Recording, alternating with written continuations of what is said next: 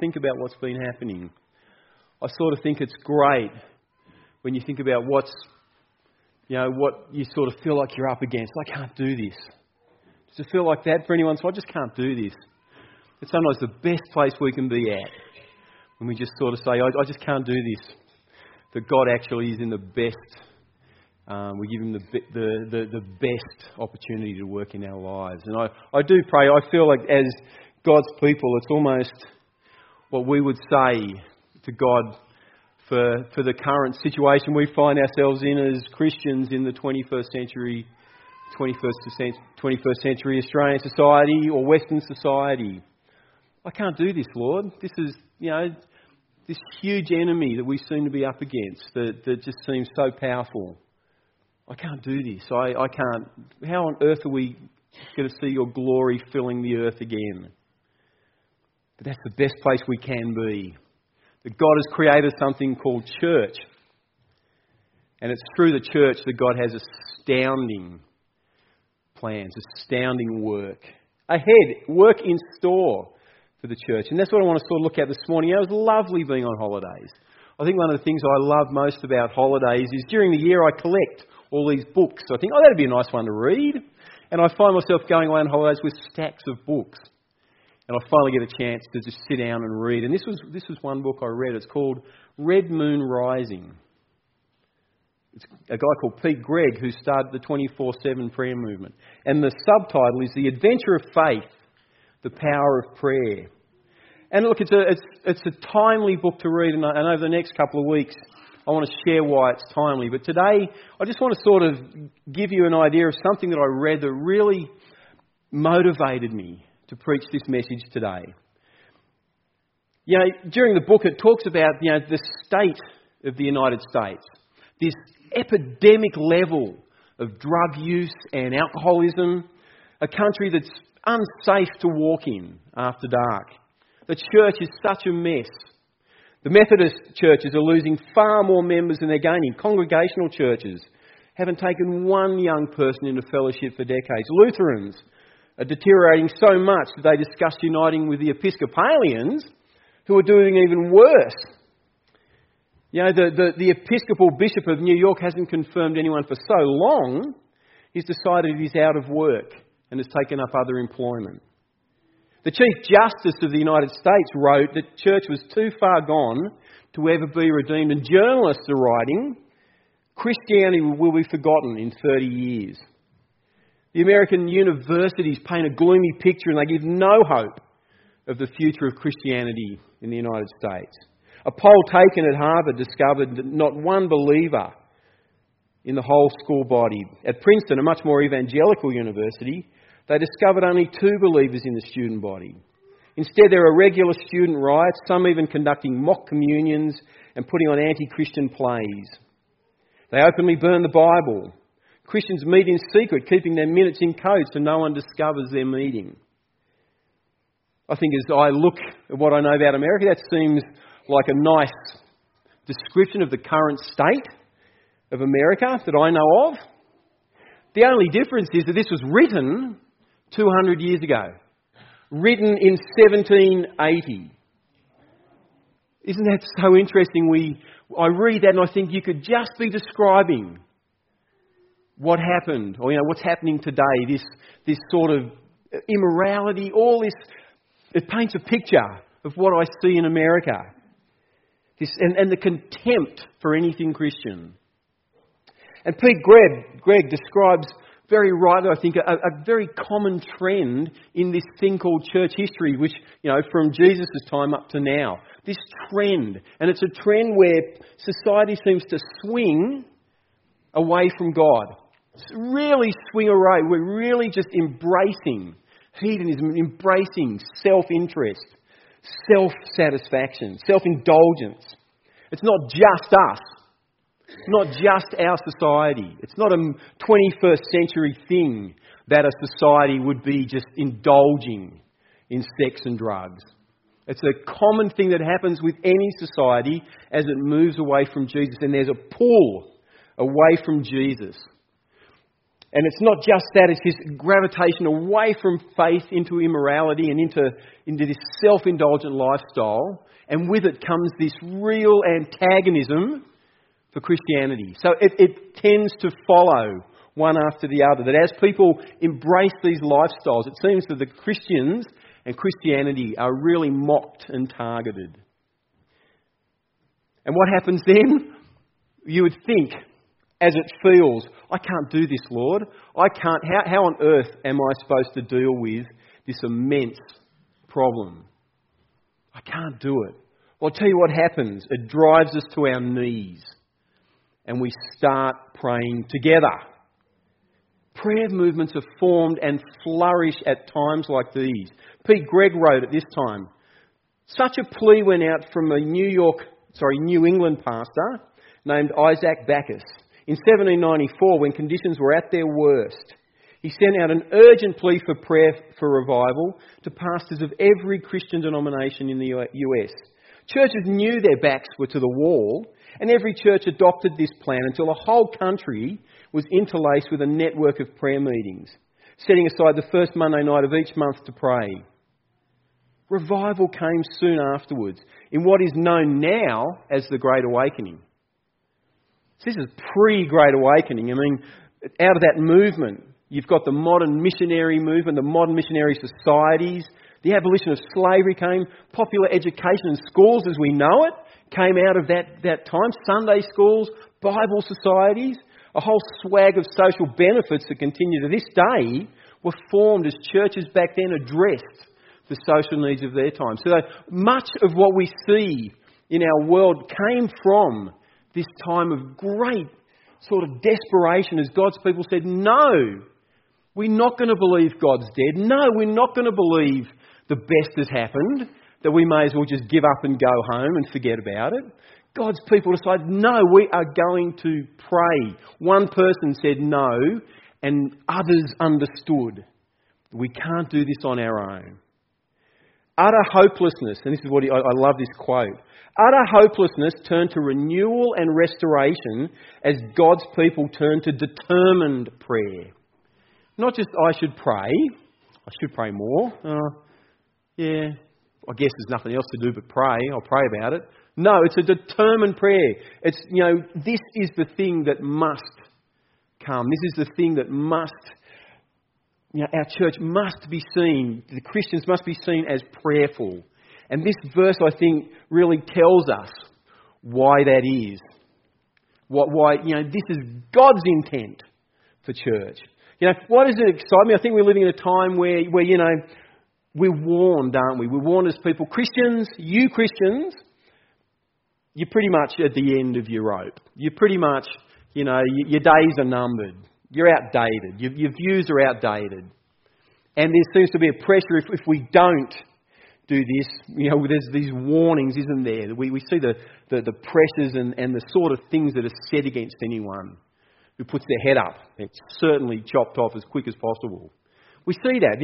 They might call themselves far left, extreme left, ultra left, radical left. What it is, though, it's just this force that basically anything they say is considered the truth. Isn't it? This is the new truth. If you don't believe it, you're their sworn enemy. And it seems like the political powers are behind them many times. I was just amazed on Australia today to see something like a decision to change the Day of Australia became a riot. As people just asserted their views, people got hurt, and it seems they don't care who gets hurt. They don't care who is physically or hurt by the words they say. It seems that we're right, you're wrong. Their actions certainly seem full of hate, even though they would call themselves embracing, loving, inclusive. And a society seems to sway away from its Christian origins. Don't we need to go back and sort of really discover why we should have hope at this time? We could worry, like some people have written, is this the end of the Christian church? History and Jesus and Paul and others tell us, no way. Jesus, I think about the words that I had on the front there, that he declared The gates of hell will never overcome or prevail against the church that I build. Never. And we see that. We see that not just in church history, but we just, as this morning, I just love that we could just stand before God. We can stand before God in heaven. Lord, I want to see you. I want to see you high and lifted up, shining in the light of your glory. We need to know, Lord, that you are in control. We are up against mighty opposition, and Satan, it just seems, continually, just never gives up, does he? He never gives up on wanting control of this planet, seducing and enticing people away from God. So rather than give up and be afraid, faith rises.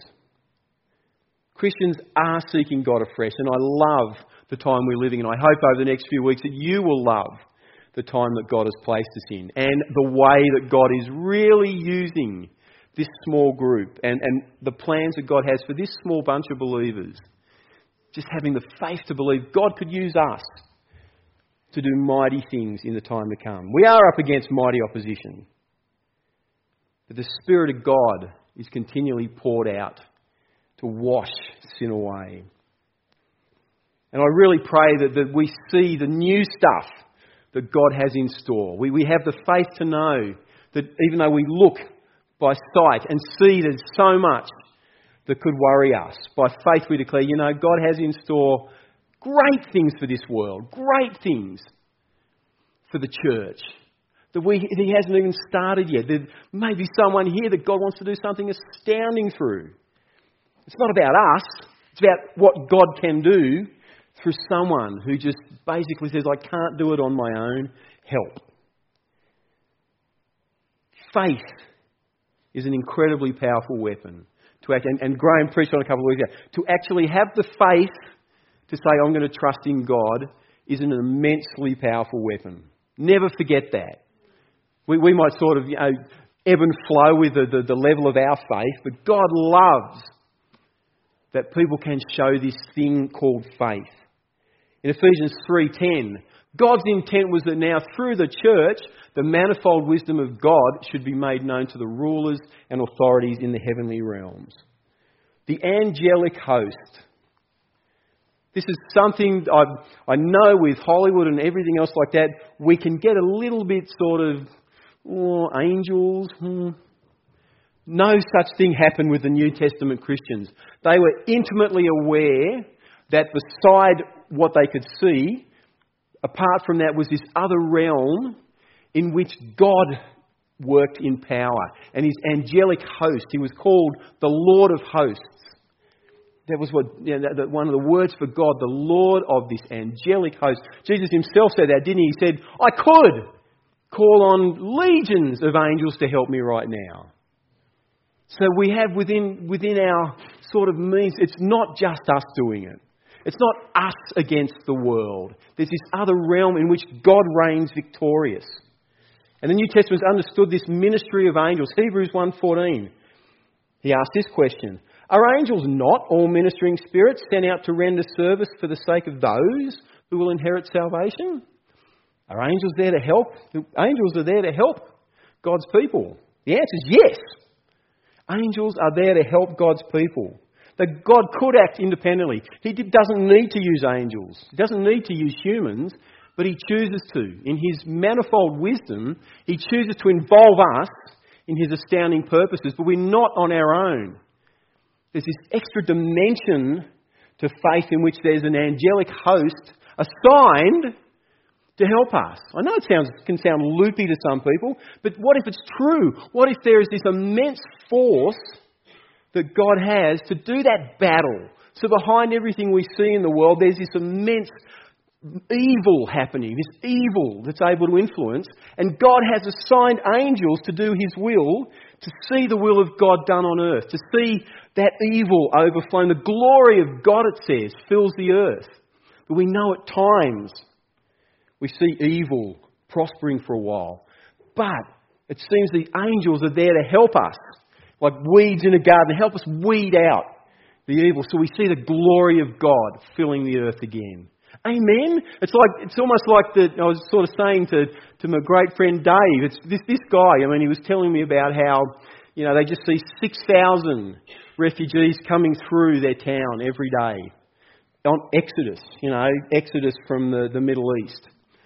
What a huge thing. How could you feel that you could even do that? Well, God, there's nothing new to God when it comes to Exoduses. You know what I mean? It's just this whole sense of God. And I was saying to Dave anyway that it's almost like we have this bad tenant. Satan is a bad neighbour. He sort of played up in heaven. He was kicked out. And it seems that, it's almost like you live in a nice neighbourhood and you get this nice guy sort of moves in. He seems really nice. Yeah, we'll let him move in. All of a sudden he just starts playing up, gets his mates in. And it just seems that everyone's drawn in there and you just sort of think, this is terrible. I'm going to have a word with this guy. Excuse me. You come up against him and it's like, I don't care what you think. Get out. And you feel threatened. So you think, guess I just better put up with it then, didn't I? Well, no, what do? When we have a problem with a neighbour, we can get on the phone. Hello, 000. Police. We've got this guy. Sure, they will let, the operator lets the patrol know, and you watch the patrol go there, enough people as are needed will come out and make sure that problem is taken care of. Sounds like God's plan in a way, doesn't it? God. We can't stand seeing this, our young children, our young ones, just, drugs and sex and all this evil that we see. We can't stand seeing it. You talk up again, don't you Christians, you talk about your man and woman, you just put up with this. This is the new way of doing things. Oh, okay. We better not say anything then, God, help. We hate seeing this. We hate seeing what's happening. Can you send some help to help us battle that? Because these people behind, doesn't he say that later on, Paul, that behind these worldly things that we see, the battle's in the spiritual realm. It's not the presenting problem a lot of the time, sometimes. In situations like this, it's not this presenting problem that we have. It's this force behind what we see in our world. And God, prayer through the church saying, no, help God. No, God, come. Send that force that will get rid of that. I think that's beautiful. I think that's a great thing a great job description for a church. As we can feel, you know what, I am going to believe that my prayer will make a difference. I am going to believe. I'm not going to trust that just because every church in the upper Blue Mountains is getting smaller and smaller and smaller and smaller and looking to close down, that that's the end. This is an opportunity to trust God afresh. And when faith rises up, there's this promise that God will alert the heavenly realm. His manifold wisdom will be known to the principalities and powers. And the maths won't add up. It seems that we are so small. I think if I was to ask people from, say, even Blackheath, how many people from Blackheath? Maybe we might have 50 that live in the town of Blackheath here. And I think there's 5,000 here. There's only 1% of Blackheath currently in church. The numbers don't add up. It could seem like, what are you bothering for? Why are you bothering to trust?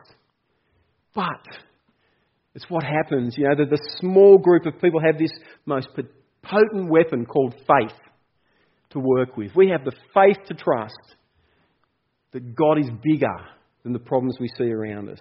And when we use that weapon, this tried and tested weapon, we allow God to do what he does best. Paul says later in verse 21, to God be the glory in the church and in Christ Jesus throughout all generations. All generations. To God be the glory. I think he was thinking about us when he wrote those words. To all generations, forever and ever. Amen. Amen? Amen. These trials, these challenges to us in the 21st century might be new. They're not new to God. They're not new to his angelic host. If we can just trust God, I want to see you. I want to see your glory in our world again. Time again as we do that, as we exercise faith, at such times as these, churches prosper. Last Sunday, quite out of the ordinary, Zach wanted us to watch the second part of Lord of the Rings, Two Towers. I was really moved by Sam's speech at the end. In this situation, Frodo, the sort of main character, is just ready to give up. He's just ready to give up. I can't do this anymore. He's got a huge task ahead of him and he's been stretched to the limit. He's exhausted. He feels completely inadequate to complete this huge calling on his life, to destroy the mighty evil that surrounds them on every side. There's no way out, it seems. And I love what Sam says.